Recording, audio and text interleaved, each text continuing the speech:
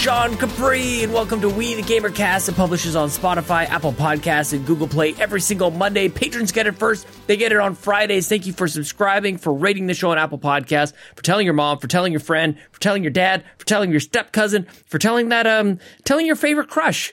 Telling your high school crush. Thank you guys so much for being here.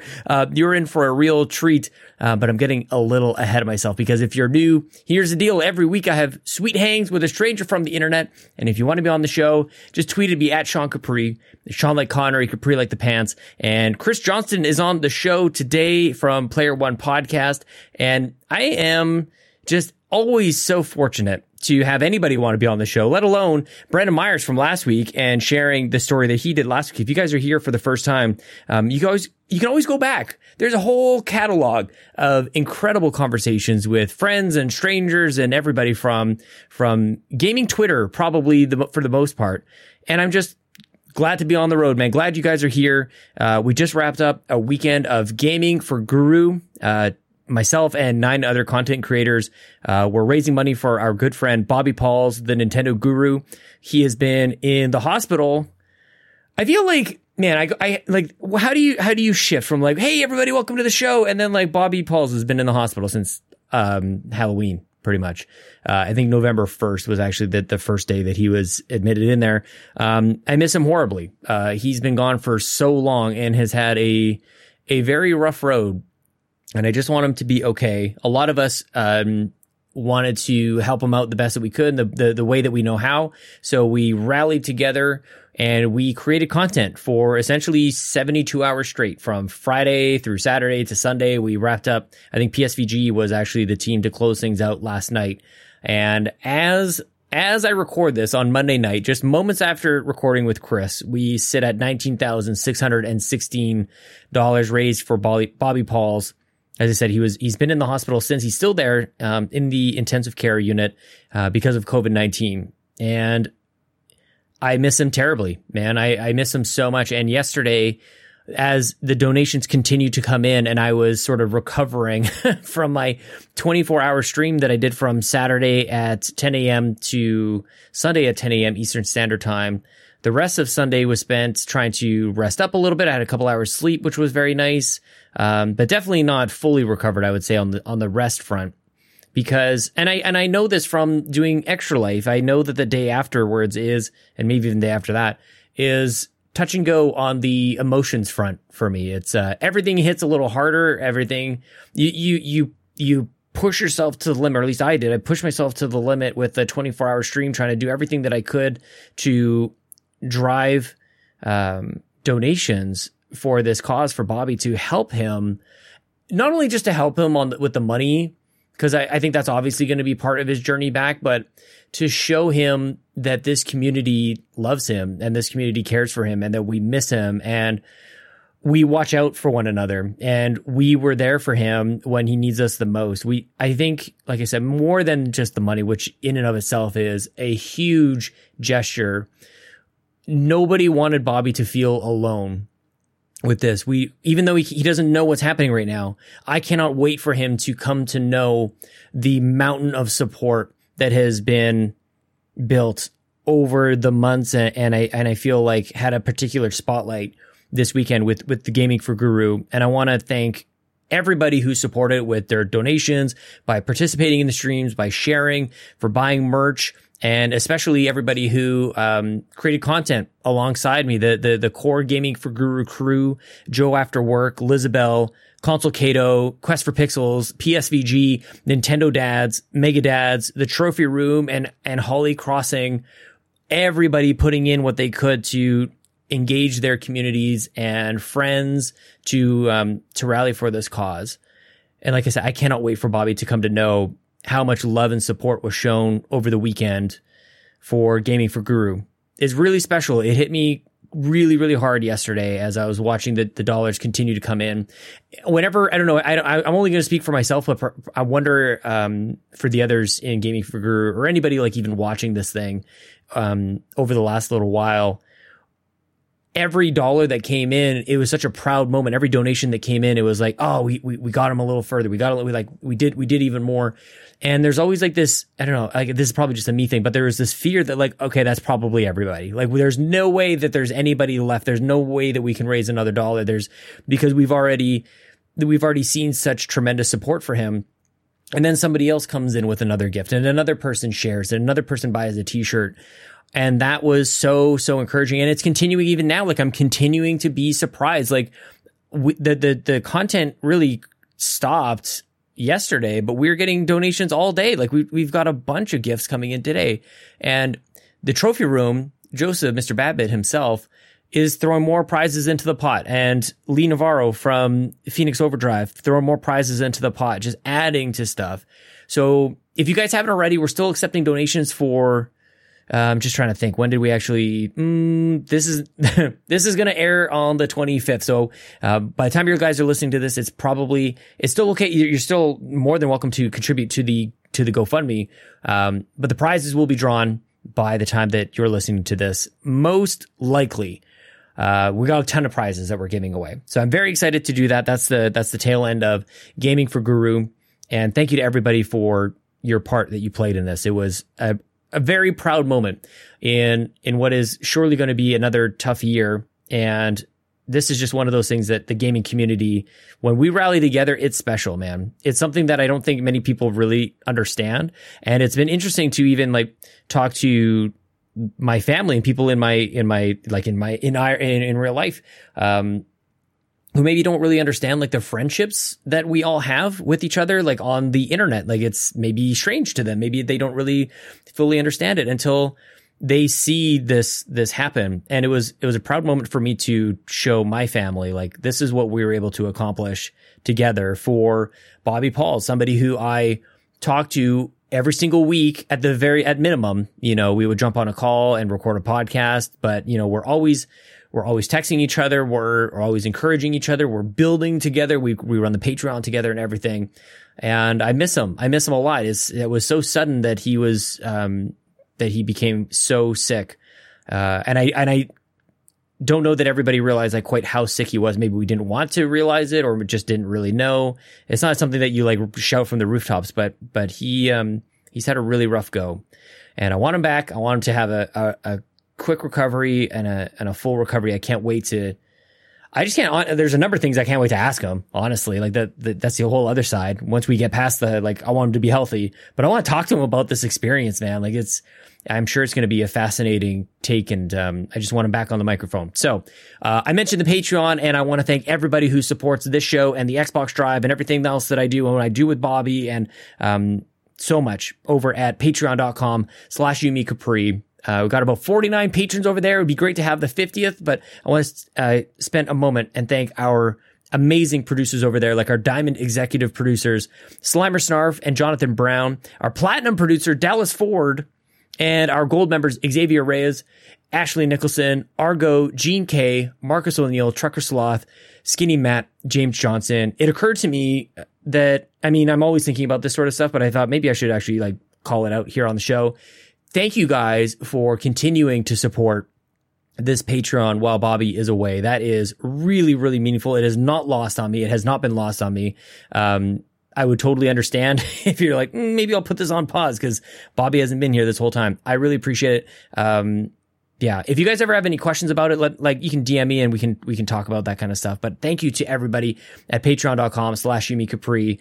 It helps more than words can say. Now, I think I've told you everything that I want to say, other than, bit.ly/Gaming for Guru. That's where you can go to donate. Now, my guest, Chris Johnston, has been insanely kind to me over the years. A little while ago when I was doing a show called If We're at Nintendo with Bobby, we got a message in from Chris Johnston and just letting us know that he's been listening for a while and he's a big fan. And then I come to know who this guy is and like, what are the chances that he finds our show?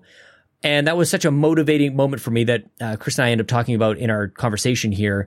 I'm so lucky to know him and we message each other. I think we're friends, Chris. I think I can say that.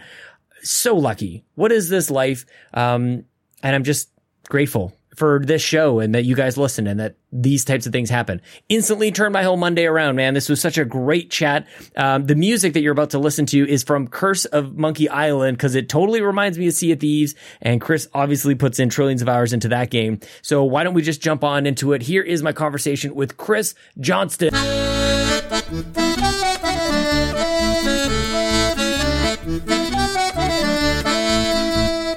Yeah. But hey, congratulations on just, getting the word out for Bobby and thanks, man. Raising so much. That's awesome.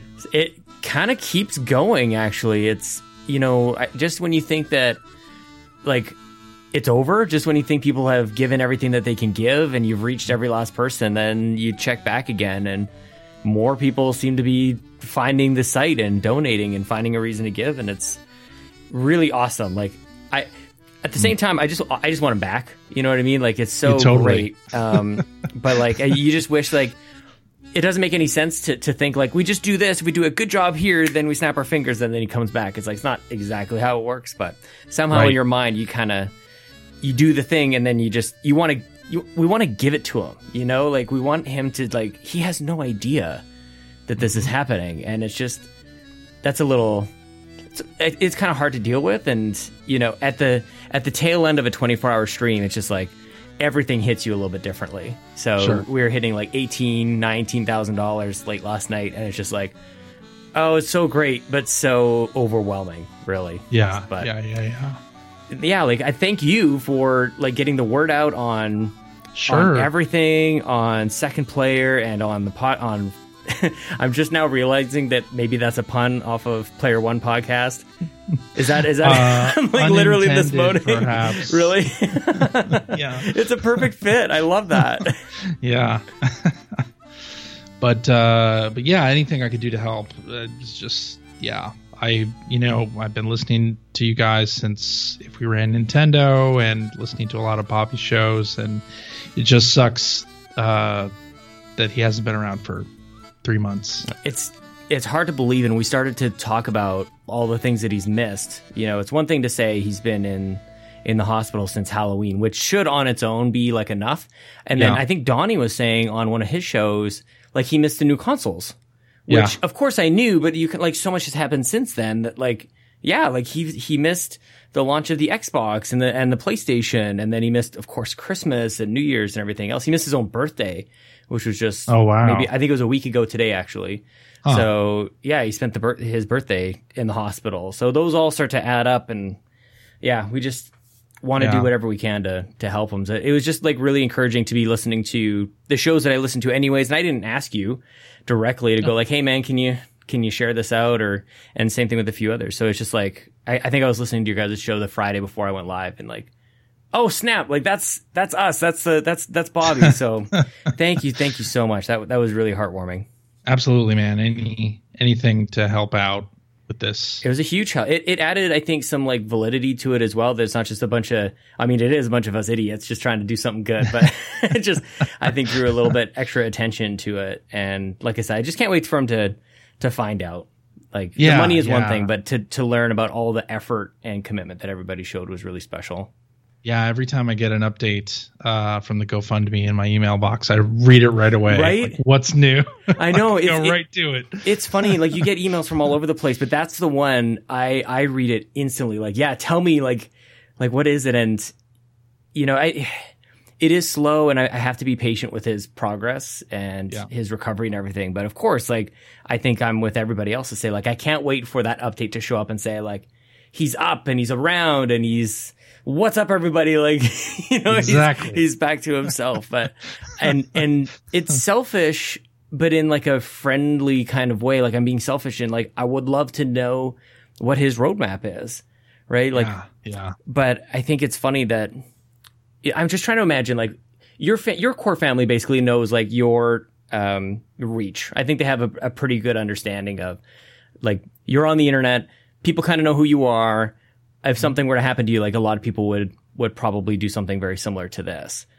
But Bobby's family, I don't think is the same. And I don't think my family would have quite realized this, where we all want to know. And so we're contacting like whoever it is. There's a couple of them who are available on the internet for contact. And we kind of have to be mindful of that whole thing. Like they're just trying to make sure that their brother or their son or cousin is doing okay. And then like this internet people come out of nowhere and it's like, we're going to do this thing and we want to know all this stuff and we want to be involved, but we're still like an outer ring, an outer circle away from like the core unit, you know? So just try to be mindful of that. Yeah. But yeah, pretty heavy weekend. Yeah, definitely. But hey, I'm glad that it went well for Gaming for Guru. Just awesome stuff. Well, now we got to worry about shipping out all these prizes. We got all excited. That'll be the next thing, right? Seriously. It's just like, I'm just trying to worry about like one thing at a time and not try to get too overwhelmed about it. But you just kind of you do get almost like carried away by like the positivity of everybody. Like one, you know, Donnie's coming to the table with like, he's giving a Series S. Nintendo dads are coming to the table. They're giving away like a Switch and everything. You're like, and everybody's like, not one-upping each other, but really just trying to show up in the best way possible. Right. And Joe today from Bad Bit from the trophy room, he's like, okay, that's it. I got to bring another Series S to the table. It's like, holy crap, you guys, this is incredible. So it's a whole thing, and we're all just trying to make it work. And yeah, anyway, it's been pretty cool, man. How are things with you? How are things going? Things are good. You know, trucking along. Yeah. I think, you know, COVID and remote learning with my daughter who's 9. It's been a challenging year, but it's been a challenging year for everybody, really. Mm-hmm. Yeah. But it's going well. Yeah. I realized it's been like 3 years since we did 3 years was the last We the Gamer cast that we did together. Was it 3 years ago? Were you moved yet? Had you moved or were you about to move? No, I was a year and a half away from moving. Oh, snap. So I was still at Adult Swim at that time. Mm-hmm. Last time we did this. So basically life's the same. It's exactly the same. Nothing's changed. Well, you guys are on to what, like episode like 1200 or 700 or something like that on Player One? 741. Yeah. Can you like remind me like what, because podcasting it seems like is so accessible now. Like how were you guys like sending them out on like burnt CDs to people on an email newsletter list or something like that? Not quite, but I mean the only place to get podcasts was iTunes, right, at that time, and it was like more. Here's our RSS feed. You put it into iTunes, right? It'll download a new episode, and then you have to sync it to your iPod at the time. No kidding. What a pain in the ass. Huge pain. Mm-hmm. Yeah. What about like putting it up there? Like, what about like submitting it? It was just same thing, basically same process as now. Like you get an iTunes account and. Actually, yeah, very similar. Like Libsyn, which is where we host. Mm-hmm. They were around back in 2000. When did we start? 2006. Good God. They were around. So we started right as they started, basically. Yeah. As a podcast hosting company, and we've used them ever since. That was how we got it on the web, and then made an iTunes entry, and that was how everything worked. Can you actually scroll back and download and listen to the first one? Like, have you guys kept the same feed all these years? You can go back and listen. Same exact same feed. You can listen to every single one from episode 0. We did a test episode, as a lot of podcasts do, that had sound effects and like Morning Zoo type stuff, I think.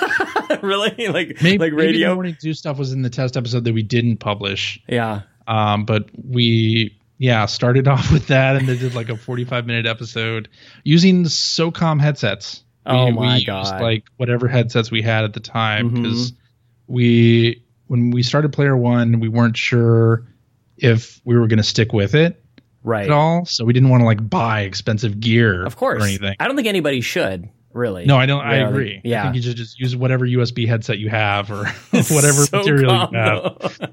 I think Bobby, when he first started podcasting, I think he was using like the Wii U like video chat function. I don't know exactly how he ended up like getting it off of that, but I'm pretty sure he was chatting over like the Wii U.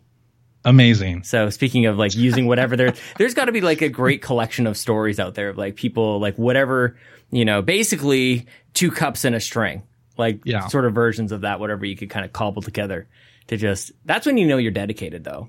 It's like it's true. You look around your room like something's got to work. Something's got to. What do I have here? Well, I keep remembering the first podcast I ever recorded was we weren't really set up anywhere, and I had an ironing board. It's actually right there. And I set up my laptop on that. I didn't have a desk or anything. I just set my laptop up on an ironing board. So you do what you can. And humble beginnings, I think. What's that? Sic Parvis Magna something from Uncharted? I don't know. I don't know about you, but like early episodes of Player One, when I edited those, I would like be really harsh with the edit. Me like too. Every bit of silence, or if I said or like any mouth noise or headphone click that you could hear, I would edit out. And it would take like 4 hours on a Sunday to edit this thing. It always was Sundays. Sundays is podcast day. That always seemed to be the thing. And there was one I lost an episode early on and felt terrible about it, but did find it in like temp files in Audacity and was able to stitch it back together, but it was in 6-second like WAV file fragments. It was just awful. And I'm familiar with that backup. Yeah, I'm sure it's like I should have just like left it. Just that episode's just gone. Like these things happen. But I'll never forget that. And the humble beginnings of starting a podcast. But what was your first show? What'd you talk about? What was the title of it? Okay, so there's a couple different ones that I sort of like count as first. Like I participated in We the Gamercast before it kind of turned into this, because I was writing for We the Nerdy, and they had We the Gamercast, and it was basically like your show, like a pretty like 4 people show up and we talk about the news and what you're playing and stuff like that. And so we did a couple episodes of that, and everybody fell apart. Nobody could show up at the right time, and it just kind of like. But I always wanted to podcast. I wanted to try to see if I could do something, and I was really into Mark Maron at the time, and figured like the format is exactly his. Like the intro, the music, like all I got to do is just start picking up my guitar and like yelling at my cats or something. But I wanted to. So I basically just transformed the format into this. But so I was doing some stuff like joining on guest podcasts, and there's a couple other somewhere in the deep darkness of the web of me showing up on podcasts with 2 or 3 other people talking about what you're playing and stuff. But really, this was the first one. Like this was the first like thing that I started on my own. And then Bobby was, I think, the 5th or 6th guest. And I was about to shut this down. Like I was having a really hard time because it's like the editing takes forever, and who the hell is even listening, and why am I even doing this? And all those questions came around. And then Bobby came on and just like, blew me away. And we chatted on the recording for like 2 hours, and then we kept on going for 3 or 4 hours afterwards. We just kept talking and talking. Also because I don't think I was confident enough to go like, all right, I need to leave now. Like, I just didn't really know. I need to stop you. I have stuff to do. I have like lots more to do. But I wasn't really confident to do that. So, but at the end of the episode with him, he was like, everybody should get on this. He really encouraged like people listening, and he reached out to a bunch of people that he knew, and it all kind of started from there. So like this whole Gaming for Guru thing, like it's deeply rooted, because that was 5 years ago. It was 2016 when he was on. And my first episode of this was December 2015. So just like that. I've had 2 kids since then. Like a lot has happened. A lot has changed, right? Yeah. Pretty soon you'll snap your fingers and it'll be 14 years and you'll be like, where has the time gone? And kids are going away to college and you're still doing We the Gamercast. Yeah. How do you guys feel the fact that does it make sense? Can you comprehend the fact that you guys have been doing it this long? Like, does that even make, no, it's just so fast. I mean, I worked at EGM from 94 off and on from 94 to 2004. And I thought that was going to be the longest that I'd been anywhere. That was like the longest I'd been doing any one thing. Right? And then the podcast started. We started in 2006. And I did not think it was going to last past 10 episodes at all. Well, how come? Why? Like, just regular, just doubt that, like, or was there something about it that you're like, not really sure if this is going to last? Just doubt. Yeah. And also, like, it's something you have to do. Like, it's just an extra thing that you could easily cut out of your life. It's Absolutely. optional. I could be playing games now. Instead, I'm talking on the internet for 2 hours, right? Well, because you guys were so early on, like, were you essentially like creating your own format as you went along? Like, you didn't really have too much to go off of. We kind of copied one up yours. Yeah.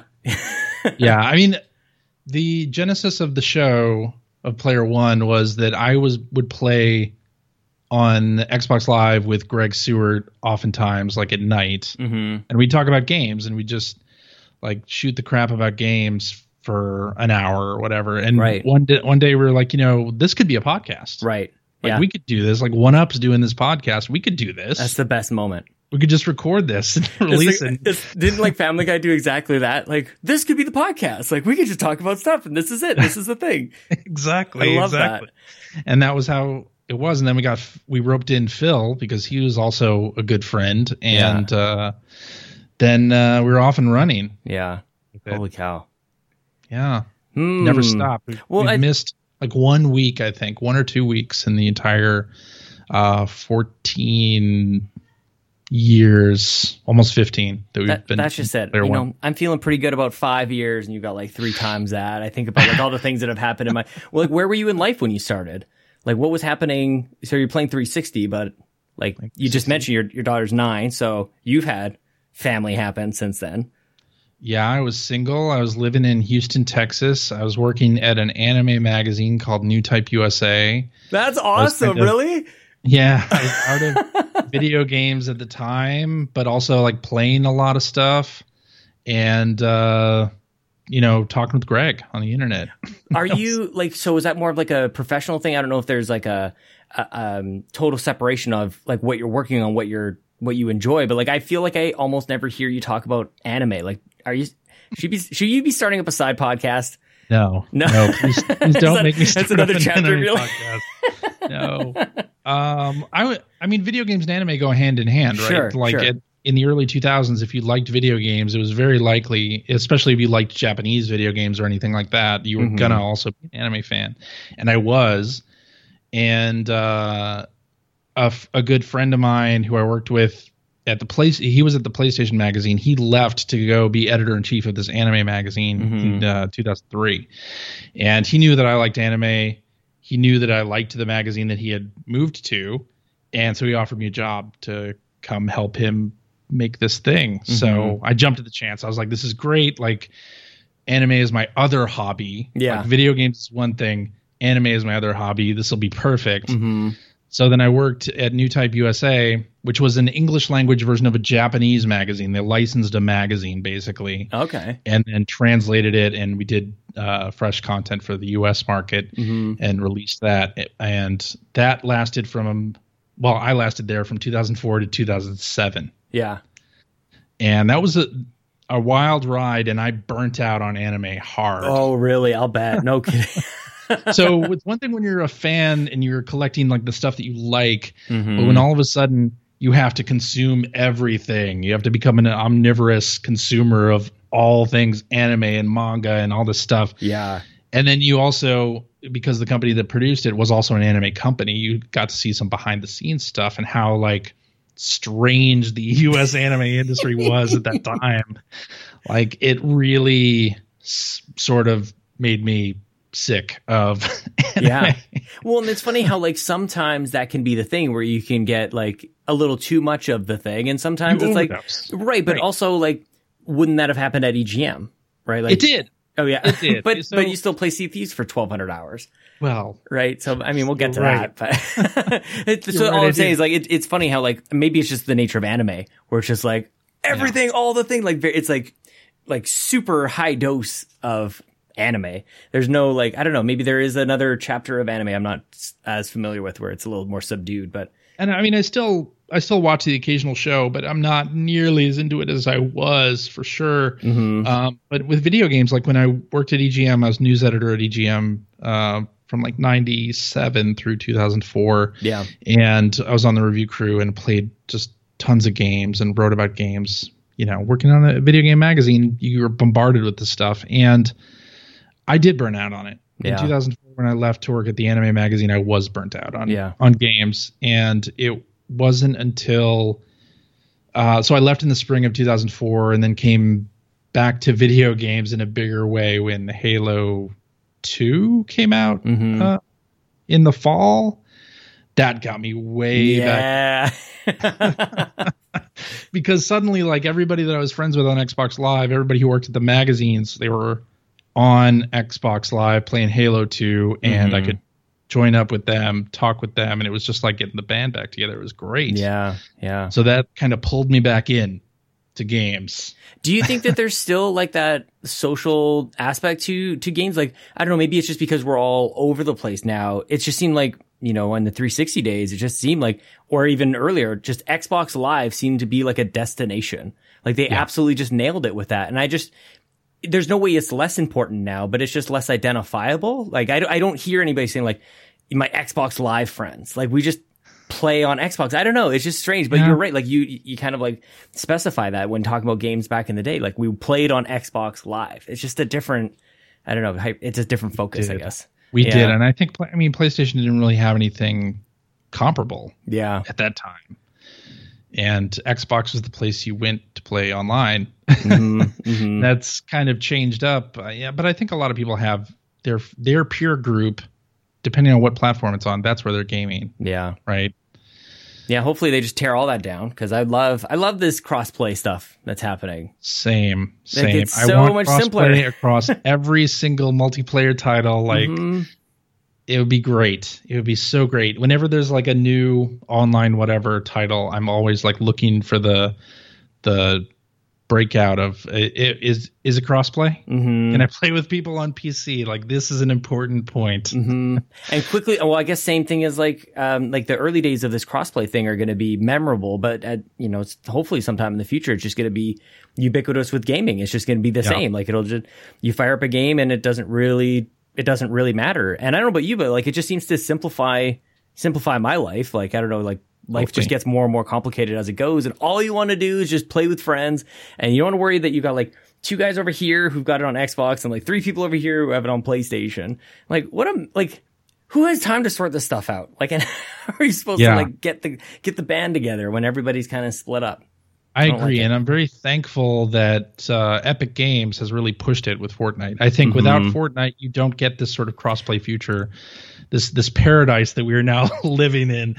You're nowhere close to that, right? Because I have to admit, there's a few things about Fortnite. Like, I'm not a huge Fortnite fan, and I feel like, if it weren't for some of the great things it's been bringing along with it, I'd probably be a little harder on Fortnite, in my distaste for it. But it's like, it's made a lot of different changes to how we play games, and even like making a quality free-to-play game with a pretty solid like battle pass, like even introducing the notion of the battle pass. Like Fortnite is not my game, but it changed quite a few things that I like about gaming right now. So I can't be too harsh on it. You remember like, I think it was E3 2015, maybe 14, when Xbox announced the whole Play Anywhere initiative. And at the time, I was at E3 that year. I was like, what are they doing? Like, I don't understand this. Like, do they want people to purchase Xbox hardware or not? Like, I don't get it. Yeah. Exactly. Yeah. And then the crossplay stuff started coming out, like Sea of Thieves, which I play a lot, of course, is crossplay, PC and Xbox. And suddenly I understood it. It's like, oh, right. This is absolutely fantastic. This is exactly what I want. I'm so glad that Microsoft was pushing towards that future, even at that early time. I couldn't see it then. I couldn't see what they were doing. No, I don't think anybody could. And based on Microsoft's past, they'd have ups and downs. I think 360 wasn't up, but gaming for Windows or whatever it was, I think it was called gaming for Windows, games for Windows. No good. They had some of these shots that they would take and just completely off. And of course, the way they launched the Xbox One, also like that. But don't you think there's almost nothing funnier than when gamers don't understand something? We do this we've almost created this meme, this, what's his name from Step Brothers? Oh, damn, he's got the curly hair and he does like the what face, like the, huh? Like what? When like the Wii U was announced. John C. Reilly? Yeah, John C. Reilly, thank you. He like Wii U comes out, we're like, what is that? Like, I don't understand it. And Xbox is doing this thing like, I don't understand. We don't really ever give it too much more thought to like whatever is presented to us. We're like, I don't get it. And we make a big huff and puff about it. I've always kind of noticed that we don't really take a moment to, because we like the way that things are. Like we're very set in our ways, and I think something's different. That's human nature, though, right? I mean, that's the same with everything. But it's like, it's hard to, like, how does one be expected to advance the industry, like, which it has to do, when the audience that consumes it reacts that way to change? It's like, no, I don't like that. I want things how they are, but we won't stay that way. We're like, I don't know. Is there another audience out there that is as peculiar as gamers? Maybe sports fans? I'm not sure. Sports fans, I think Marvel fans, I think Star Wars fans, Yeah, any maybe, big fandom, anime fans, Yeah. anything like that definitely has that. But the good thing about that is that we all have very short-term memories when it comes to that That's stuff. so true.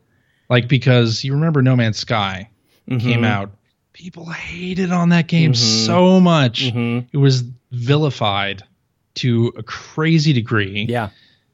They're coming back. Game Awards, they won Best Ongoing I'm Game. so happy for them.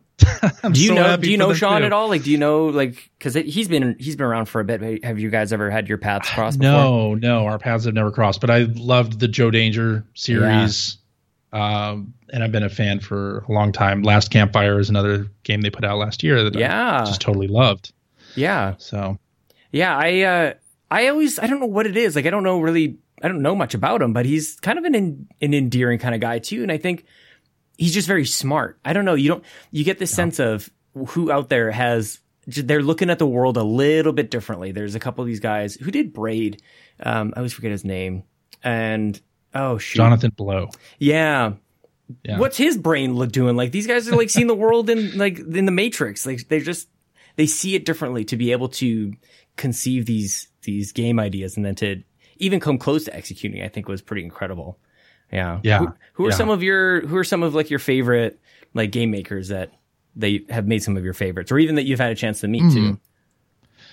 I think the creators of Celeste are awesome. Yeah. Oh yeah. Matty Thorson, and you know, the levels that Matty made for Super Mario Maker are some of the best levels. I need to go find that. You'll I don't think I've ever played any of those. Were they just on the original, like for the Wii U, or did he make any for? He made some for Super Mario Maker 2 as well. Yeah, and he posted the codes on Twitter. That's awesome. He was just a prolific maker in that, and I got to work with him on a couple of games while I was at Adult Swim, and he's, they're just an awesome person. Yeah, Maddie's just great. Yeah. So I had a very weird dream last night that I met Todd Howard, and he was giving away cars, and he was getting into the beer business. It was very strange, but he just seems like this guy. It was believable to me. Dreams are kind of like a little strange, but I was like, yeah, I could see Todd Howard getting into like this premier beer manufacturing or brewing, I guess. It just seems very, very strange. What do you think of the whole ZeniMax thing? Is this like the end of gaming? No, of course not. Good. I love this. Is why I love listening to you guys, because it's like you just take all the doomsday stuff and just stop. Everything's gonna be fine. It's gonna be fine. Yeah, I mean, back in the day, back when Sega stopped making hardware and suddenly they were making games for Nintendo, and it's like, you mean it can actually rain cats and dogs? Like, this is a thing that can happen. Yeah. Then you think about all the different moves that have been made in the industry, and it's like nothing is impossible. The only thing that's really truly impossible is Microsoft buying Nintendo. That'll never happen. But everything else is sort of on the table. Yeah, no kidding. Well, if it ever were to happen, it would have they had their chance maybe at one point, but that story. I love that they actually got laughed out of the building. I'd love to be like a security camera on the wall. Just somebody was there. I'd love to have that memory. I think laughter would be the only possible reaction to that. Just knowing how many crazy Japanese bureaucracy, different laws and things that they would have to hop through to get that done. It's near impossible. Oh my gosh. No Don't kidding. think it would happen, but what do you think? Okay, so COVID has had its impact on the industry, and we are where we're at with the consoles, which I was talking to Steve Tilley about this a couple weeks ago. I don't know that we're in a too dissimilar place with consoles now that we are when any new console launches. It's like you get your first couple games that come out, and then you're like, hopefully we have something new coming out sometime soon, and probably it'll be, I would say, next fall when the console generation really kind of starts. Yeah. But what are some of the things that you're looking forward to from this new tech that we've got? I mean, the stuff that I was looking forward to are the things that are inherent in the platforms now. SSD, loading speed, like that was the big one for me. Like, I don't really care necessarily about 4K resolution. I care more about frame rates than I do about resolution. Mm-hmm. So I've already kind of got what I wanted out of the next generation. Yeah. Like, to me, the games that I'm looking forward to, like stuff like Ratchet and Clank, are just like evolutions of existing genres, really. And that's what I think we're going to see for the next couple of years, because it's going to take whoever's working on something that will really take advantage of this hardware. It's going to be a while. Do you think, like, I wonder about that too, because that is what normally happens, but like, how does the PC market sort of like influence that? Because it seems like, I don't know, maybe it seems like games should be further along because of the PC market, but then maybe there's some truth to the fact that like weaker consoles maybe do hold things back a little bit. And now the two worlds are a little bit more aligned. Yeah, I mean, I never agreed with the weaker consoles holding things back, just because the PC market, there's people who buy like the latest 3080s off of eBay or whatnot, but that's like not most of the market. Right. I think that's still a small segment of the market. Like, there are a lot of people that are still running, and I think Steam does like a report where you can see what the median specs that people have that are running the client are. Yeah. And, I don't think people are pushing the bleeding edge on a lot of that stuff. So, but when you get the number of Xbox Series X's or PlayStation 5 sold, where you could really like make something that would take advantage of the system's features, that's when you get the Sony first party stuff that just will blow everything out of the water, because they can do it and nobody else can, because they have the standard hardware, and they know that all the PS5 owners will have that hardware. What is it about that first party lineup? Like, what have they done? Like, I think we all agree that they've got like this gold standard, and it's a different, again, Steve and I were talking about this, like, it's a different gold standard than what Nintendo has, but there's still that understanding that when it's a first party thing, it's going to be really, really good. Like, what has Sony done, do you think, that's got them to this point? I think part of it is just letting their developers create freely. Yeah. And I think for Microsoft, it's been harder for them to learn that lesson, and they haven't had enough studios under their wing to allow them that freedom yet. Yeah. I think now we're kind of getting to that point, but even now, like, they announced Perfect Dark. When's that going to come out? Like, yeah, no kidding. Is that team really going to have the freedom to make that thing great? I don't know. I hope. Did that surprise you that they wanted to revitalize that franchise? Like, I've been pretty loud about, like, it's not my franchise. Like, it's not something that, like, I saw and went like, oh my God, kicking the door open, like celebrating in the streets. But I know that is that for some people. So I'm just curious, like, where are the Perfect Dark people who are clamoring for that in a way that they attach this property to their quadruple A studio? Like, I don't know. I don't know that they exist. Really, like, I don't know that they're around, or I don't know that they're in the Xbox camp. I think the people who love Perfect Dark are Nintendo fans, right? And they only love that N64 game. They don't like the Xbox 360 game, right? Well, was there more than one 360 game? I can't. Maybe there's a. No, there was just the one. Yeah, so it seemed like a strange thing. I'd love to know, like, if there was ever a way for there to be like a roundup of like the pitches for games. Like, I think that would be fascinating if there was somebody that could like dig those up to go like, what is the original pitch? And number one, like, even just to see like, what does it take to pitch a game? I think that would be fascinating to be in the room for that. Although I'm sure you probably have some stories on that. Sure. Yeah. Yeah. Oh, I don't know if you can share any of them. Game pitches. Yeah.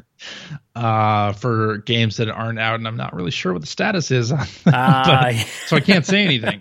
But it'd be a great book. I think that would be an amazing or video series even too, to go back and find some of those. So see like how different they are. I even, as I'm stumbling over this, because I feel like I can already hear people screaming about, oh, they wanted it to be this, and then what they made was a lie, or what they lied about the pitch and it turned out to be something different. But of course, things change. Sure. Like what you're actually capable of producing changes, or the variables in the hardware, or whatever it is. Well, you get in the middle of a thing and you realize you don't want to make that thing. You want to make some other thing. Yeah. So you have to change gears, right? I mean, I think that kind of thing happens in the industry all the time. Mm-hmm. I wonder if there's a way to get like more of us gamers like doing a little bit of quality assurance work. Like if we could just like get a little bit behind the scenes and just like, see how the sausage is made, maybe we'd be a little nicer.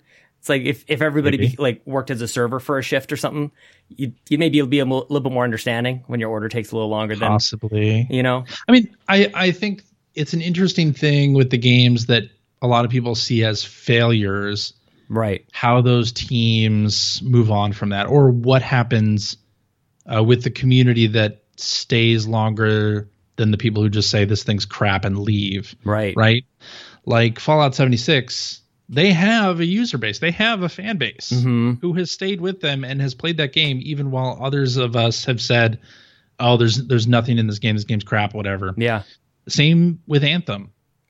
Like there are people who are still kind of sticking with that. Like what happens with that? I think the fans who do stick by those games and are posting on like the forums for those games probably. Those developers are looking at those posts, I'm sure. Yeah. And, it's that some of that feedback from people who are engaged users, it doesn't fall on deaf ears. Like I think those teams that are working on those games are thankful for the people who are sticking around and offering, criticism or suggestions.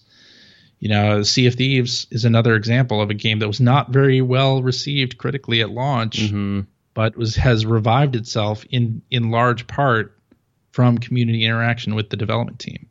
How do you think, like on the dev side, how do you think the people are dealing with this? I often thought about this on the journalistic side when I was like really a huge fan of IGN, and I would see, people put themselves out there and put their reviews or their opinions or podcasts, and then they receive the full spectrum of responses. You'd have people who are super fans, and you'd see people who were like with targeted harassment. And I was always curious about like on that end, how those people were dealing with it, particularly because I think they're maybe young professionals just getting into the industry and, working in San Francisco, sharing a 1,000 square foot, if that, little space with 17 other people.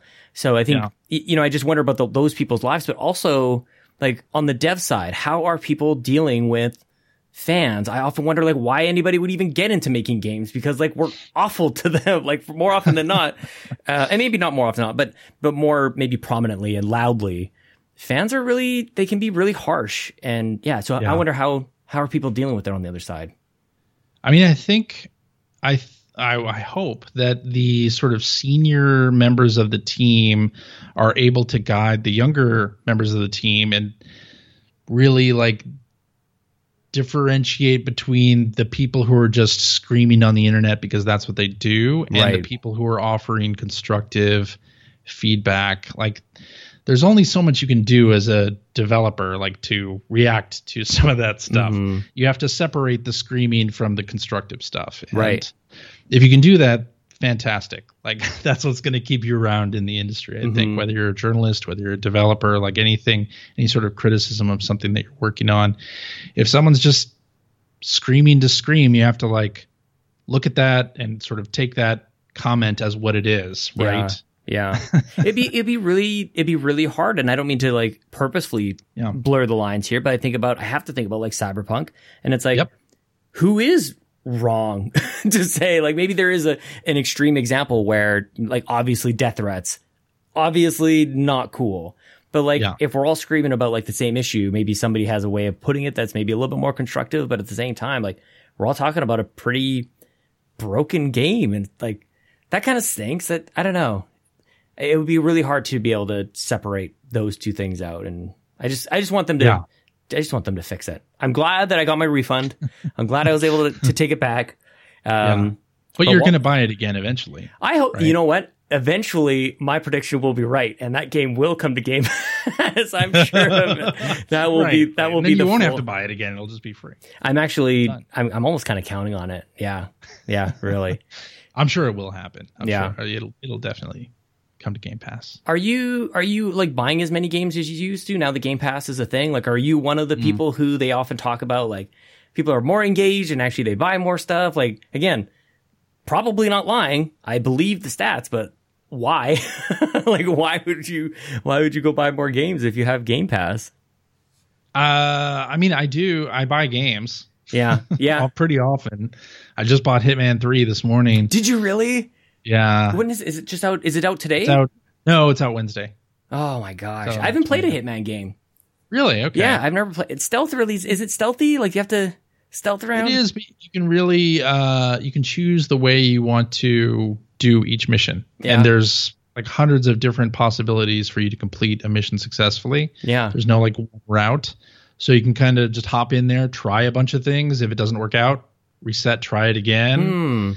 With all sorts of different weapons, all sorts of different disguises. Like it's a really unique game. It's sort of a Hitman sandbox, really. You just decide what you want to do. And you're a fan of the Assassin's Creed style of game, right? Yeah. You'd think that I would be all over this. I don't know why. It just never. It might be. It hasn't landed in my lap. I guess it's a weird thing.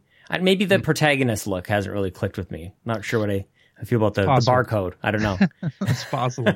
But yeah, I think I do buy more games. Do you? Yeah. Now, although not so many indies anymore, because a lot of indies do go to Game Pass. So I'm either buying indies. Yeah. If I'm not buying an indie on Switch, I probably am not buying it on any other console. Yeah. Like if there's an indie on Game Pass that I really like, I might buy the Switch version. Just to show them a little extra love and something. Show them a little extra love, and also I like playing indies on Switch because it's portable and you can take it anywhere and just kind of load things up and yeah. Nice, man. Well, tell me about Second Player. Tell me more about this. Like you've just started up this website, and I don't know, maybe this is just like your personality. You're highlighting the content across the internet, and like tell me about the origin of this and how it's going.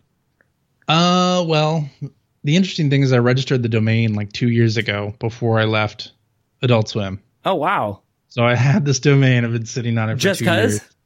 Just because. Like the name? Yeah. Well, I thought like, all right. Or was it for this specific idea? Not this specific idea, no. Okay. So I registered the domain thinking, all right, I'm going to leave Adult Swim in January 2019 and I want to do something else. Maybe I'll start up a consulting firm or like do mock reviews or something. Oh, so I need a domain for that, and maybe I'll call that Second Player. Yeah. So I registered that domain, and I registered a couple others. Name. How is that available? It's a great name. Well, the .com wasn't available. Okay. .net was available. Now I want to check what that's the .com. There's nothing. I don't think there's anything at the Damn .com. it. But I wish I had who had it like right here. Well, let me introduce you to the owner of secondplayer.com. $15,000 for it. So yeah, I bought it and kind of sat on it, and 2020 happened, and I wasn't really doing much of anything. My wife has a really successful freelance business doing PowerPoint design, presentation design for. Holy cow! I didn't know that's what she did. Yeah, and she's really good at it, and her business is awesome, and it's sort of afforded me some time to look for something else or like to try other things. And I had been kind of overseeing my daughter's online learning stuff, and to keep her on focus, I basically have to like stay on her all the time. I can't really like play games during that time or anything like that. So in the fall, my wife, because the new school year was kind of tough, like my daughter was making a lot of noise. I was making a lot of noise fighting with my daughter to get her to stay on task with her studying, that my wife decided to like rent out an office space. Yeah.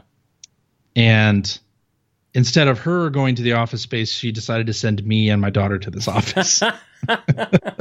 So she stayed at home with the food and the drinks and the TV and working. And then, I went to the office. That actually sounds pretty good. I feel like I would benefit from just going to a separate office space, because I need to get myself away from all the food and all the leftover stuff that the kids are eating and stuff. Like if I'm at the office, like if I'm at work, I don't eat all day. Like I just go, I'll have a couple cups of coffee and some water and I'm good to go. But I'm here and I'm like, I cannot do the next piece of task until I consume whatever it is on the table upstairs. And I've completely. Oh my God, it's been awful. So that's nice. Yeah. You get out of the house. That was nice. Yeah. That's nice for sure. But I spent a lot of 2020 kind of directionless. I had applied for jobs. I'd gotten really close at some places, but nothing had clicked. Yeah. So, but I still like wanted to do something. Can you talk about what you wanted to do at all? Like, you don't have to tell me the jobs you applied. What do you think about, like, the different directions that you could go in next? Yeah, I mean, I wanted to do something with indie games and indie studios and like helping them find an audience, and that was really important to me. Yeah. I had a lot of great interviews. Didn't end up getting those positions, which is fine. But when it came towards the end of 2020, it's like, okay, well, I need something to do. Yeah. Like, my wife noticed that I've just been drifting a little bit, and I needed a project. Yeah. Right. I needed a direction, like to figure something out and go for something. So I looked at the URLs that I had registered, and I thought, okay, like, what sort of website or thing would I appreciate like, would I be able to use the most? And initially it was all about, like, so for Player One Podcast, I'm sure you do this for the Xbox Drive and whatnot, and Cup of Joe and Nintendo, where you have to remember the news stories that happened in the last week. And for me, like, oftentimes I have to write that stuff down in notes as it happens. Otherwise I'll forget by Friday. Absolutely. Yeah. Like, and I was wondering, okay, like, is there a way a website could come up with, okay, here are the 5 stories you need to care about. These are the big 5 you need to care about. I thought maybe that's what I'll do. I'll do, like, the most important stories of the week. Right. And then it got down to it, and it's like, well, that's kind of already available. Sure. It's not really a different thing. Like, and then I thought about the people I know who are making podcasts and videos, and how some of them are doing really awesome stuff, like great stuff. And my frustration with, like, Apple Podcasts, when you go into leisure and video games, they really only show you the top 5. Like, they're going to show you the IGN podcast, they're going to show you the GameSpot podcast, maybe Kind of Funny, and, like, leave it at that. When I know there are so many Player awesome One podcasts. Yeah. Well, we're only up there because we've been going for so long. Just dominating for decades. No big deal. It's because we've been going for so long, and we've been publishing every single week consistently that we're up there. Yeah, that's great. So, like, there just wasn't a venue where, okay, if I'm looking to find a new video game podcast, I can't find it. Right. Like, I can't find I have to go searching for it myself. Yeah. Like, Apple's not going to feature a show that's doing something really interesting. They're going to feature IGN. They're going to feature Conan O'Brien's new gaming podcast. Like, that's just what they do, right? Right. But then on the YouTube side also, like, there were a lot of people that I'm friends with. Chris Baker does a video game superhero channel. Greg Seward does Generation 16. And they're small channels, but again, they sort of run into the same thing where they don't have a lot of reach, and they're probably not going to get it because the algorithm with YouTube kind of focuses in on people who are already popular, right? Or, like, the negative messaging, like, right, such and such game sucks. Here's a video on why. Yeah. So I was like, okay, is there a way for me to help the podcasts and the podcasters that I know who are doing great stuff, and the YouTube channels who are, like, maybe just getting off the ground or just doing really interesting stuff, to like help signal boost them to where they don't, like, get burnt out on it, or, like, decide nobody's listening and forget it, they're going to quit. Seriously. Like, is there a way that I can help signal boost some of this great content? And that sort of became my like, when I started Second Player right after Thanksgiving, I started doing, like, test posts. I just, like, threw everything at the wall. Right. Like, let's see started. what's good. Yeah. Let's see what, like, hits me as a reader. Like, so it became, like, let's highlight video game podcasts and videos. Yeah. Like, they're doing cool things because there are so many. And since starting this thing, I'm using a separate podcast client to subscribe to new shows. And I have 337 video game podcasts in this queue. Yeah. Are you up to two times speed right now?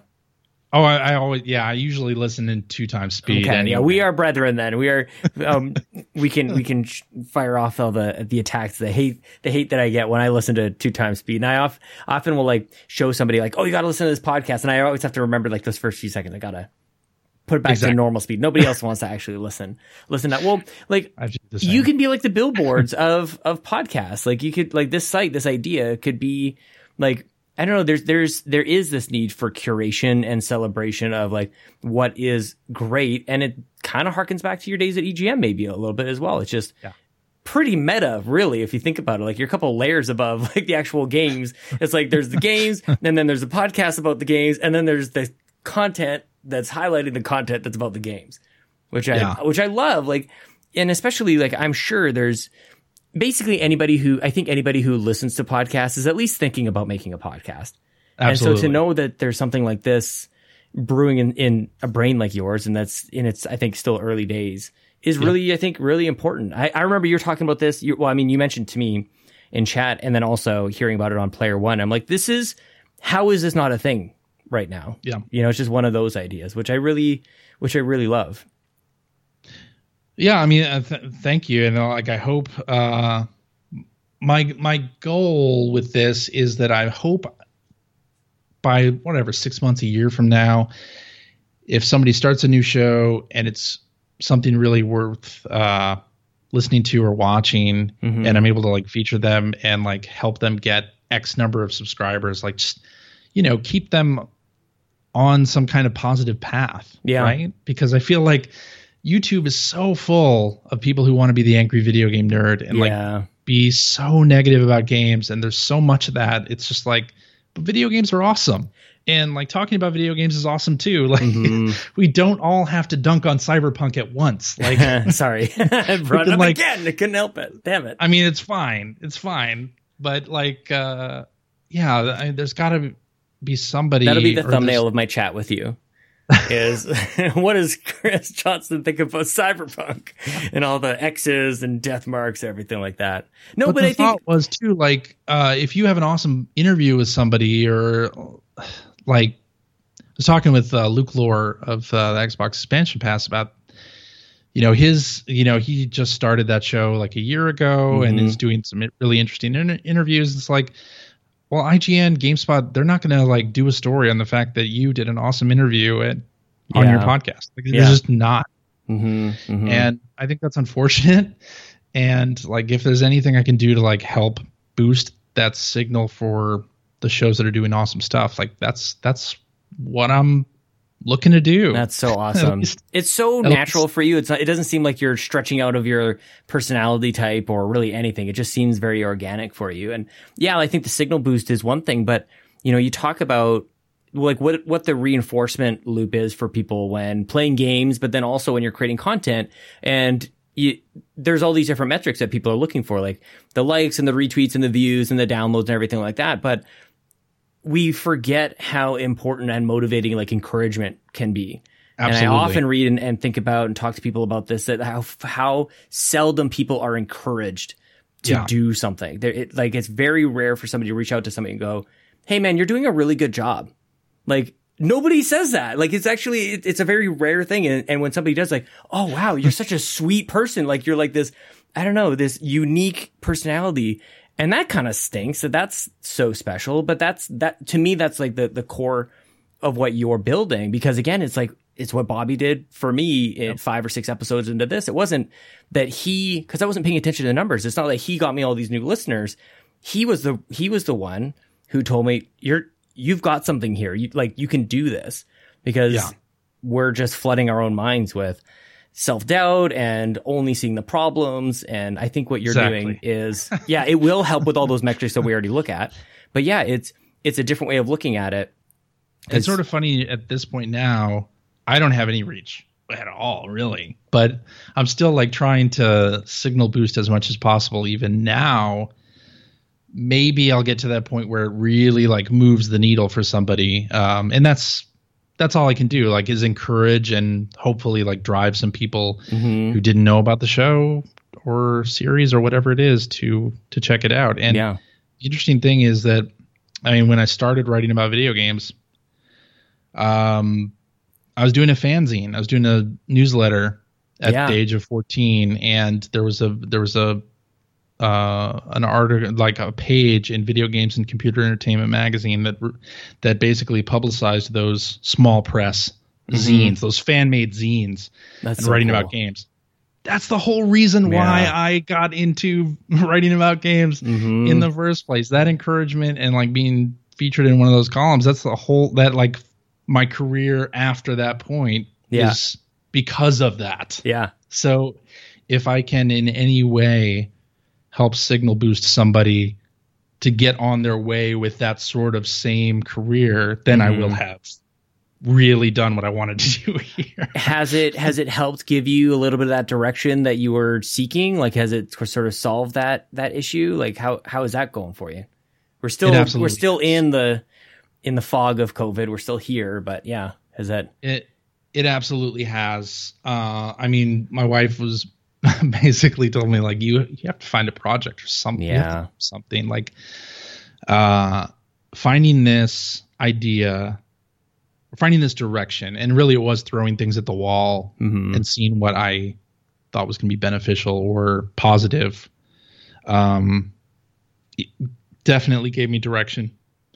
Like, this is something I've had in the back of my mind for a long time, but didn't really, put to form until Thanksgiving. Yeah.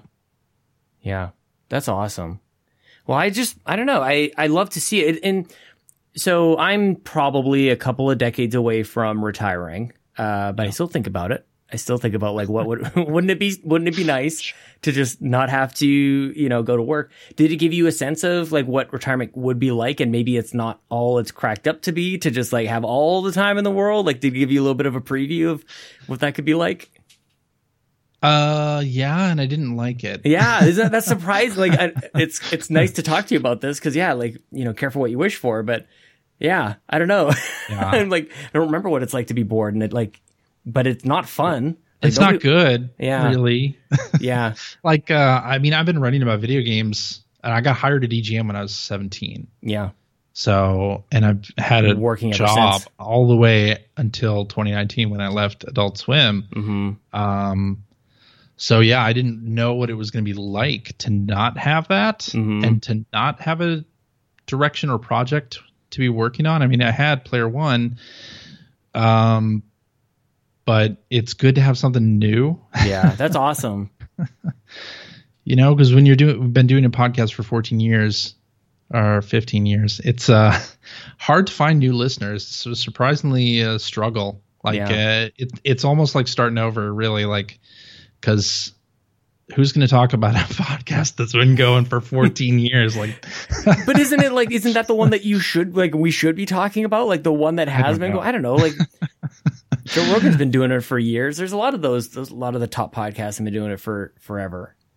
That's true. Yeah. I think video games, and part of the reason why I wanted to start this site is I think video game fandom and fan creations are a different beast than a lot of other sort of fandoms.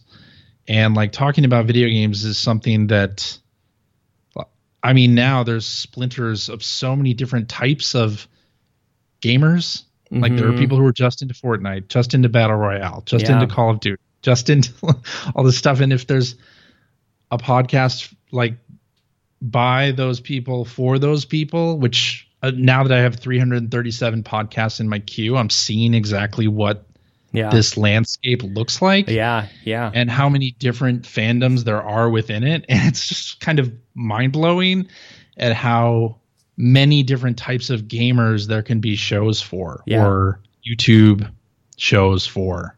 How are you finding? So what is your sort of, I'm sure it's ironclad and it's written down on a paper. What's your curation process like? What's your, or actually further step back, what's your discovery process? Are you just randomly picking something? Are you in the mood for something and then you kind of search for that? How do you get up to 300 plus podcasts in your list? So the way I've been doing it is I've got a saved search in Twitter. I use Tweetbot for this. And I don't know if it's in other Twitter clients, but I search for gaming podcast every night and scroll down the list and see what's there. And if it's a show that I haven't heard or don't know or aren't following, I follow them and then I add their podcast to my queue. I'm using 2 different podcast clients now, by the way. Yeah. So I use Overcast is still my main. Yeah, you can't destroy that with. Can't destroy that. No. And then I'm using Castro, an app called Castro for this. What a name. The great thing about Castro Tell is me that you can add the hat and the cigar and the beer. Yeah. The great thing about the app Castro, I'll specify. Sure. Not the man. Is that you can add podcasts to a queue and it just gives you like an inbox of, okay, here are the new episodes, and it doesn't actually download anything or like put it into your to listen queue until you like click on it and tell it to. Yeah. So now that I have 337 shows, I can like scroll through basically like the show notes or the title of the episode and see if it strikes my interest, and then add that and then write about it. Yeah. If I listen to it, if it turns out to be a good show. Basically like Twitter searches, because you need to find shows, or I need to find shows that are still actually making episodes. There's a lot of people who stopped. And I can totally understand that. Like you take a week off or 2 weeks off and then forget it. Yeah, I kind of like that break. That was really nice that I didn't have to do anything that Sunday afternoon or that Monday evening or whatever it was. Yeah, exactly. It can be. Yeah, you can do anything else. I remember the first time I sat down to record a We the Gamer cast, or even before this format, sitting down to do a podcast. And of course, I had listened to Podcast Beyond and all these other things. I'd enjoyed them, but actually rarely listened to the full hour at once. I'd always maybe listen to 15 minutes and come back to it later. But sitting at the computer for an hour to record the thing and then doing the whole, like you started to realize like how much time and commitment these other people who were creating their thing did for your enjoyment. Like the thing that I was listening to took somebody carving out that amount of time to record the thing. And that was a weird but obvious realization. Like obviously it was going to take me an hour to record the thing because that's how long the conversation is. But it's just when it becomes part of the reality, it hits a little different. Yeah. And it's been interesting to start this sort of at the turn of the calendar year, because a lot of people are taking a little bit of time off of doing it.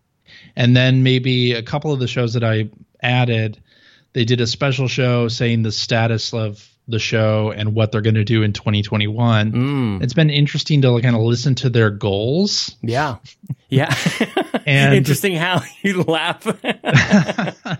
No, I mean, so there was this Nintendo podcast that I started listening to, and they said they'd done 70 episodes. Sure. It's pretty good. Which is a lot. Yeah. And that's honorable for sure.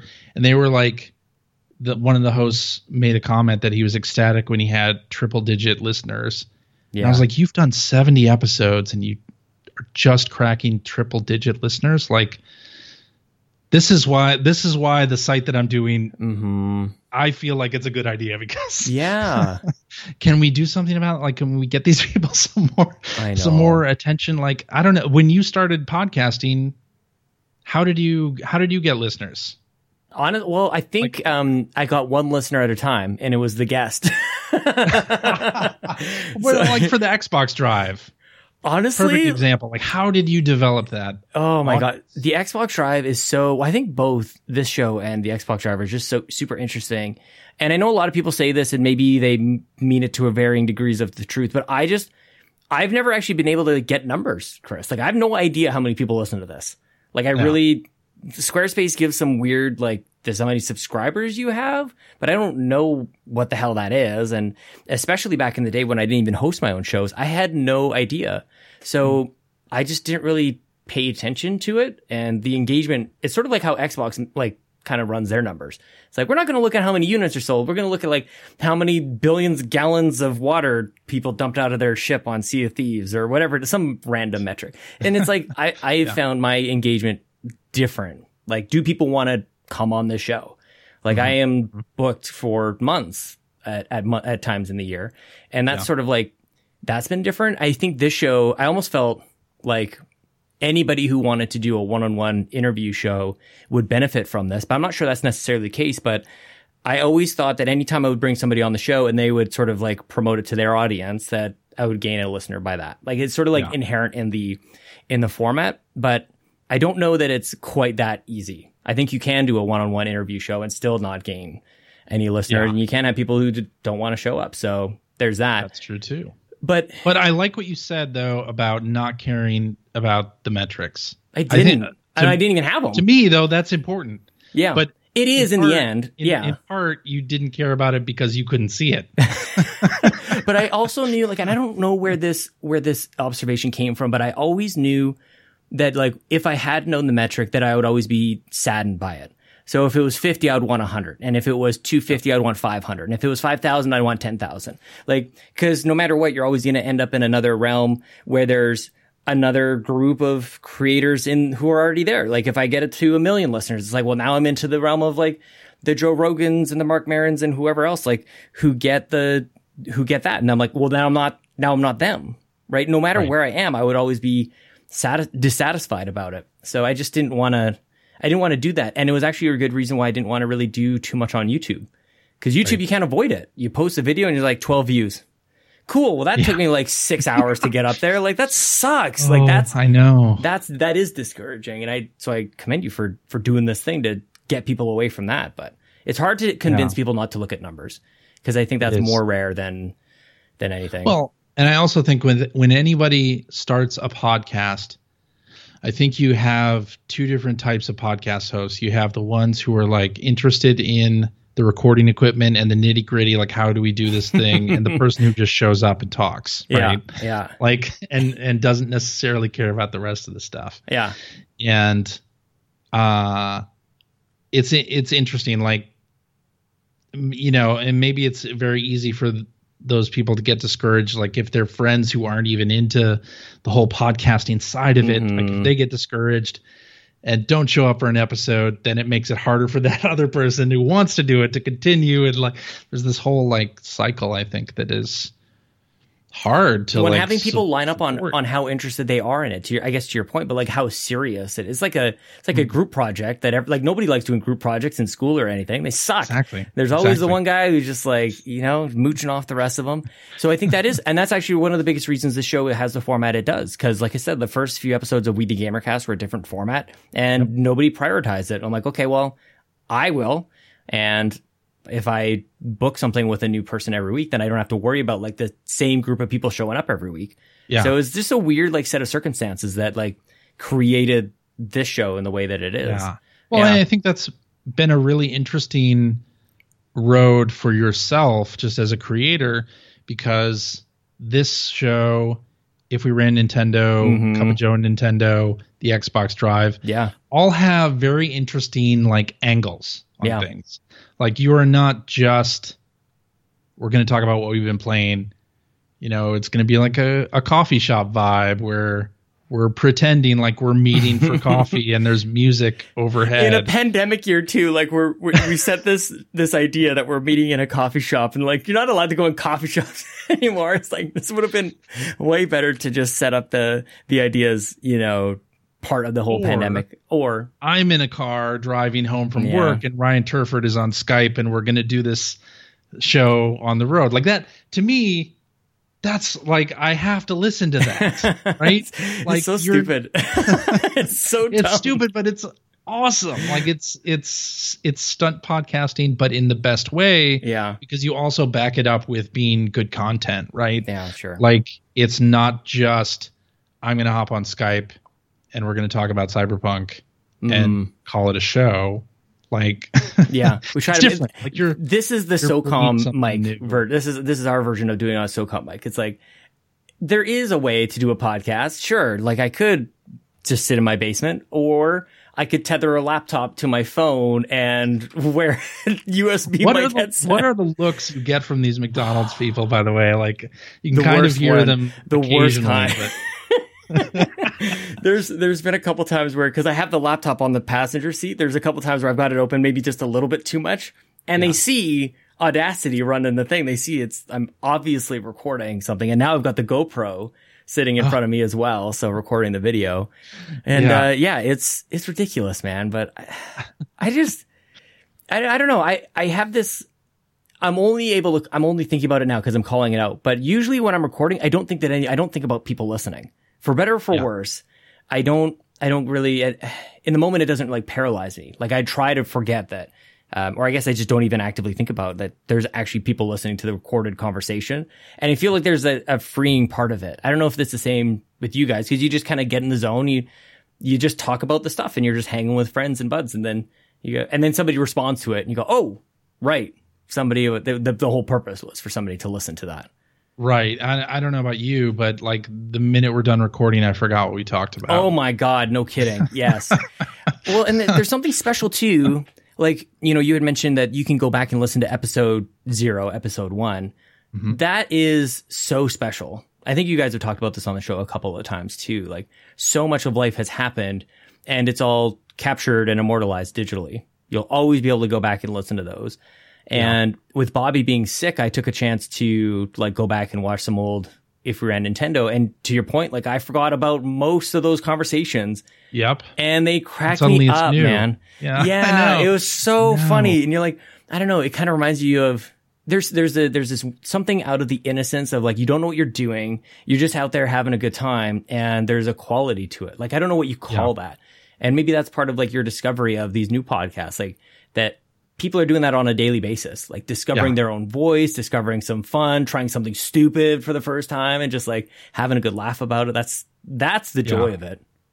It's been interesting to discover some of these shows, and on the site, there's a submit button for people to tell me about their shows, to like show me that tell me that they exist if I don't find them in another way. And that's actually been like a really interesting way that I've gotten shows that I've gone on and featured. Like this guy, PMC Trilogy, is a speedrunner who's doing a podcast interviewing other speedrunners.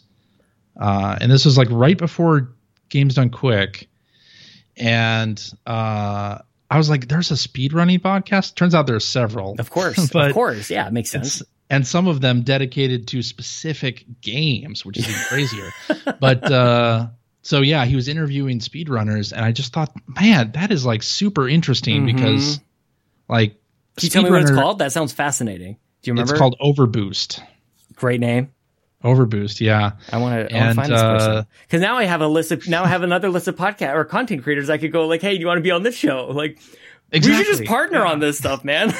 Like, well, there's a submit button on secondplayer.net where people can tell me about their show, whether it's YouTube or a podcast, and then I have a podcast list and a YouTube list on the site as well. So anybody who submits their show, I'm going to put them in the list, not necessarily like feature their content. Whatever, but they're going to be on the list. So hopefully people will just find them if they're scrolling through stuff and are looking for new podcasts. Hopefully that'll be a partial discovery tool. Yeah. But then, like if I listen to a particular episode or I think a particular episode is noteworthy, I'll write it up. And I'm trying to sort of limit it to like 2 posts a day every weekday. And that sort of like it's a lot. The time. It's kind of a lot, but then again, like I'm at the office with my daughter who's doing remote learning, so I have the time to do it. And then also like figuring out things about WordPress and things about discovery on Twitter and like how do I get my Google search terms? Yeah. Like how are people going to find this website for one, so that I can then show them all these cool podcasts and video series that they need to check out. Yeah. So. Well, I can't wait so it can't be 3 years before we catch up again like this. Yeah. I'd love to even just get, updates from you throughout the year. I'm always going to be checking this podcast or this website out because I have a vested interest in it as well. I'd love to know. I want to get like, the easy thing for me to do with this show is just like, I don't even know. I'm a couple hundred episodes into this. So I could just like go through my back catalog and go like, come back. Right. Or stretch myself a little bit and actually have strangers from the internet come back on, or come on for the first time. So I think this is very in line with some of the things that I've really enjoyed doing about this show is most people are content creators who come on. They're either well established or just getting started. So it's been kind of interesting. I don't know. The comparison in my mind is like too strong of one, but just thinking about like back in the day, it would have been a big deal to get on like Johnny Carson, right? Like for the discovery factor, like this person or like a comedian would come on and nobody knew who this person was, but somebody saw something in this person and they got a spotlight, and that kind of like kickstarted things. I think that would be like really cool. That's a really interesting and exciting space to be in if like you can be that catalyst for somebody. I think is awesome. Or even just give them practice, you know? Yeah, I'm hoping. And as part of this, there's sort of like a second thing I want to do with this, which is more directly to help encourage podcasters to keep going. Like, and to give them that encouragement and criticism and constructive criticism, not just not just negative stuff, but like you know, I'm hoping maybe the Discord server for this website, like if I can get enough content creators on it, maybe they'll so cool. You know, people give each other advice or like start to help each other. Yeah, because I think that's important too. Like people who have an audience helping people who don't have an audience, but there's something about their show like that's interesting or worthy of note. Like, so there's like a whole second, like if people like what the website and the Twitter account are doing, is there a way even more directly I can help people stick with their shows, make their shows better in any way by giving them that positive reinforcement that they need to continue making the stuff? Yeah. Well, you've done it for me on a number of fronts, even just reaching out to Bobby and I way, way back in the day, just letting us know that you listened. And I'm like, that's enough. Like, that's the thing. Like you're doing like, you've got the big idea and it's amazing. And I feel like your impact is going to be really immense and positive. But even just that little slight, like, hey man, I listened to this episode. You're doing a good job is like I said, there's just such a void of anything that little like pat on the back, like, hey, I noticed. It's the whole like senpai noticed me or somebody, for God's sakes, noticed. Yeah, I hope so. And the thing that actually keeps me going on this on a daily basis is that the podcast that I've featured who didn't submit their show to me or anything, like when I tag them on Twitter, they're like, holy crap, like somebody listened, like, and a website wrote this thing about my episode. Like, I can't believe it. And that to me is like, that's the kind of positive reinforcement that I want. Like, hopefully if those people were like, well, maybe we'll continue with this show, maybe not, like, and if what I'm doing at all encourages them to keep going, that's great. And it's an intangible thing. Like, you can tell, you can go on and on about like, okay, well, if you did this with, like, technically, like if you did this with the sound and did this with the intro or the show notes or whatever it is, that's all very good. Yeah. But like, there's almost nothing that can really touch confidence. Like, if you're able to like build and cultivate confidence in somebody, then it's like, they'll be unstoppable. Hopefully in a good way. Hopefully they're not like just arrogant. In a good way. but there's something about confidence that just, that's even, then people they'll find their own ways to make the show better from a technical standpoint, and also trying to discourage people from just doing negative YouTube videos because that's what the algorithm wants, right? Yeah. We should just discourage people from sharing that when they are not liking it. Like, it's this thing that always baffles my mind on the internet of somebody sharing a thing going like, isn't this terrible? It's like, what are you doing? Like, what? It's the Simpsons, the Treehouse of Horrors. Like, just ignore it. Just don't look at the advertisements, and all the monsters go away. Like, just stop sharing it. It just baffles me. So there's ways we can make the internet and gaming Twitter at least a better place. But I hope so, man. I really hope so. And I mean, you guys do it already on a daily basis or on a weekly basis with Player One Podcast. I rarely come out of that show going like, wow. Actually, probably never. Like, you guys are never like down, even when things aren't like great. You're just like, it's still a positive conversation somehow. I love you guys' podcast. I mean, I don't know how you feel about listening to your own stuff, but there was a period of Player One where I would try to talk about all the news of the week. And it was even stuff that Phil and Greg, my co-hosts, didn't care about. Yeah. Didn't have any opinion of. And it's like, why am I even bringing this stuff up then? Like, let's just talk about what we might be able to have a conversation about. Yeah. Like, instead of just, oh, look at CDPR, dangle in the wind. Yeah. on all this like bad press. Mhm. Like, that's not fun. Like, Yeah. or there's a million other podcasts if that's what people want, they can listen to those. Like, At this point, I feel like I would just listen to you guys talk about pretty much anything. And that's like, well, thank you. I mean, I just never know when the next Phil voice is going to appear. So that's kind of like It's what keeps me on It's edge. so true. It's so true. But I mean, I feel the same way about you and Bobby. You know, I reached out to you, but I've been listening to If We Ran Nintendo for months at that Yeah. point. Holy cow. And, you know, I don't know like your history with talk radio or whatever, but I grew up listening to talk radio and like identifying and like sort of identifying with those personalities, and like you start to see those people as friends. Big time. And that's like what I love about podcasting, is that you can have that relationship with somebody that you're listening to, and they don't even know that you exist. They don't even know you're in your car yelling at your radio. Yes. Because something that this person said is Well, on that note, like I was about to tweet about this as well. Like there's two podcasts that I haven't missed an episode in probably at this point in years. And it's you and Married to the Games. There's others that I've listened to, but for whatever reason, you don't know that I'm listening every week. And I'm like, right. And I'm talking about how encouraging it is to let others know. And I feel like hopefully if there's a takeaway for others, it's let your favorite podcasters know that you're listening. And I'm like, it just kind of dawned on me. I'm like, I really should tell you guys, like, cause I don't send in questions, cause it's even having you on tonight. I'm like, what do I ask the person who gets 30 to 70 questions a week asked? Like, you guys have answered every question imaginable.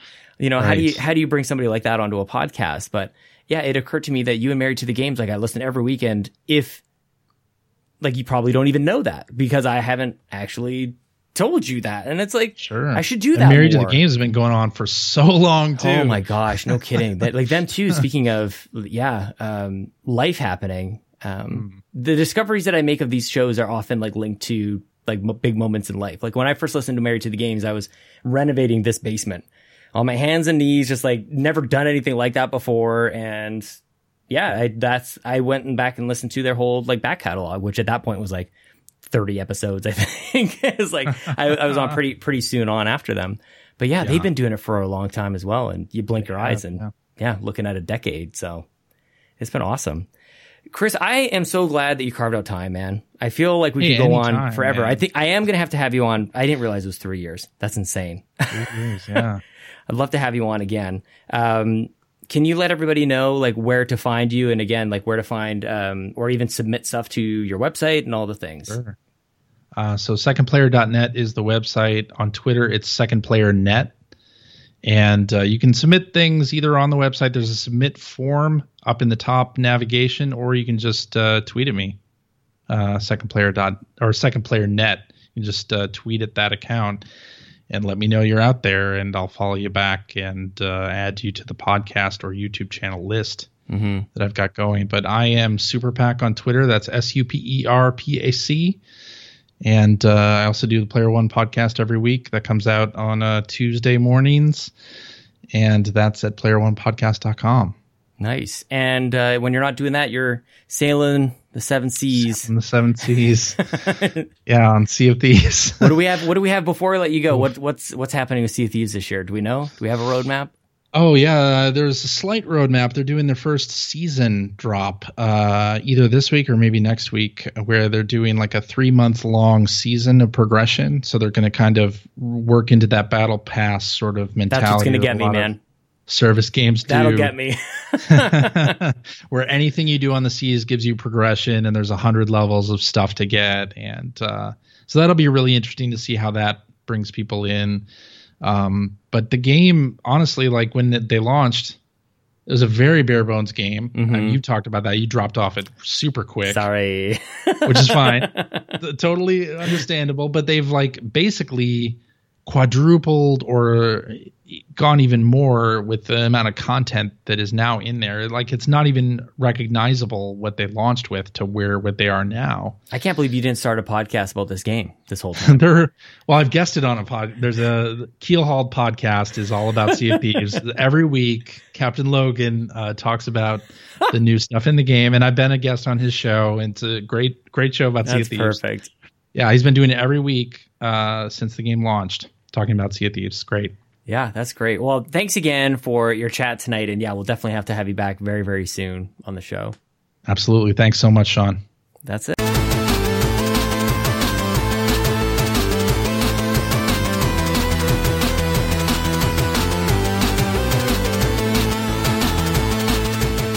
Okay, so I'm not saying this for this show. I'm not asking for people to do this to me. But let's make it a thing to reach out to somebody who creates content that we listen to, that you listen to. Let them know that you're there. Let them know that you're listening, that you appreciate it, that you think that it's good, whatever it is. Like that, it's hard to. It takes a lot to take a moment out of your day to do anything other than something that that is on your own to-do list, that helps you put food on the table, all the things you got to do to make your day happen. But I feel like maybe that's why reaching out to somebody, when a content creator receives a message from somebody, says, hey, I've been listening for a while, long time, first time type of thing, letting somebody know that you're there is hugely powerful. So I encourage everybody, if you listen to a podcast, you watch some YouTube videos, you consume content, let the person know you're there and that you're enjoying the content. Because quite often, if this is a challenge, it's a challenge to create content, and there's probably doubt that maybe somebody is going through, or maybe they're having a challenge just maybe unrelated to the content. Maybe something's going on with their job or whatever it is. And having that pop-up, that notification, somebody saying, hey, you're doing a good job, hugely powerful, man. So thank you to Chris. I think he's doing a wonderful job with this website, and I hope you guys will check it out. Secondplayer.net. Links will be in the show notes, of course. So thank you to Chris for being on the show and spreading that good word, man. We can make the internet and gaming Twitter a better place. And speaking of making gaming Twitter a better place, if you guys want to follow me on Twitter, I'm at Sean Capri. You can follow the show at We The Gamercast. You can follow me on Twitch at twitch.tv/Sean Capri. I'm going to be playing Star Wars Knights of the Old Republic, at least for the foreseeable future, I think. Unless I've beaten it by the time you guys are listening to this, but I doubt it. So look forward to that. And if you really like the show, you can go to patreon.com/Yumi Capri. You get this show early. You get it on Fridays. You get my Q&A show, the Pants Patreon podcast for Patrons Podcast, where it's basically this. It's just me, but it's you as well. You submit your questions, and there's often 5, 6, 7, 8, 9, 10, 17 questions. Probably more like 5, but you could be one of them. Patreon.com/Yumi Capri. I've rambled on enough. This is the end of the show. Thank you guys for being here. I'm going to be back next week with maybe Justin Masson. I'm not sure. I don't know who listens to this part, but here's Jason. Jason! Jason! Jason! Jason! Sean!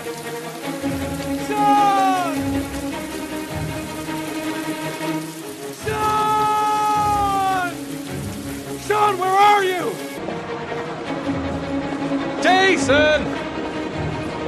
Jason! Jason! Sean! Sean! Sean! Sean! Sean! Jason! Jason! Jason! Jason! Jason!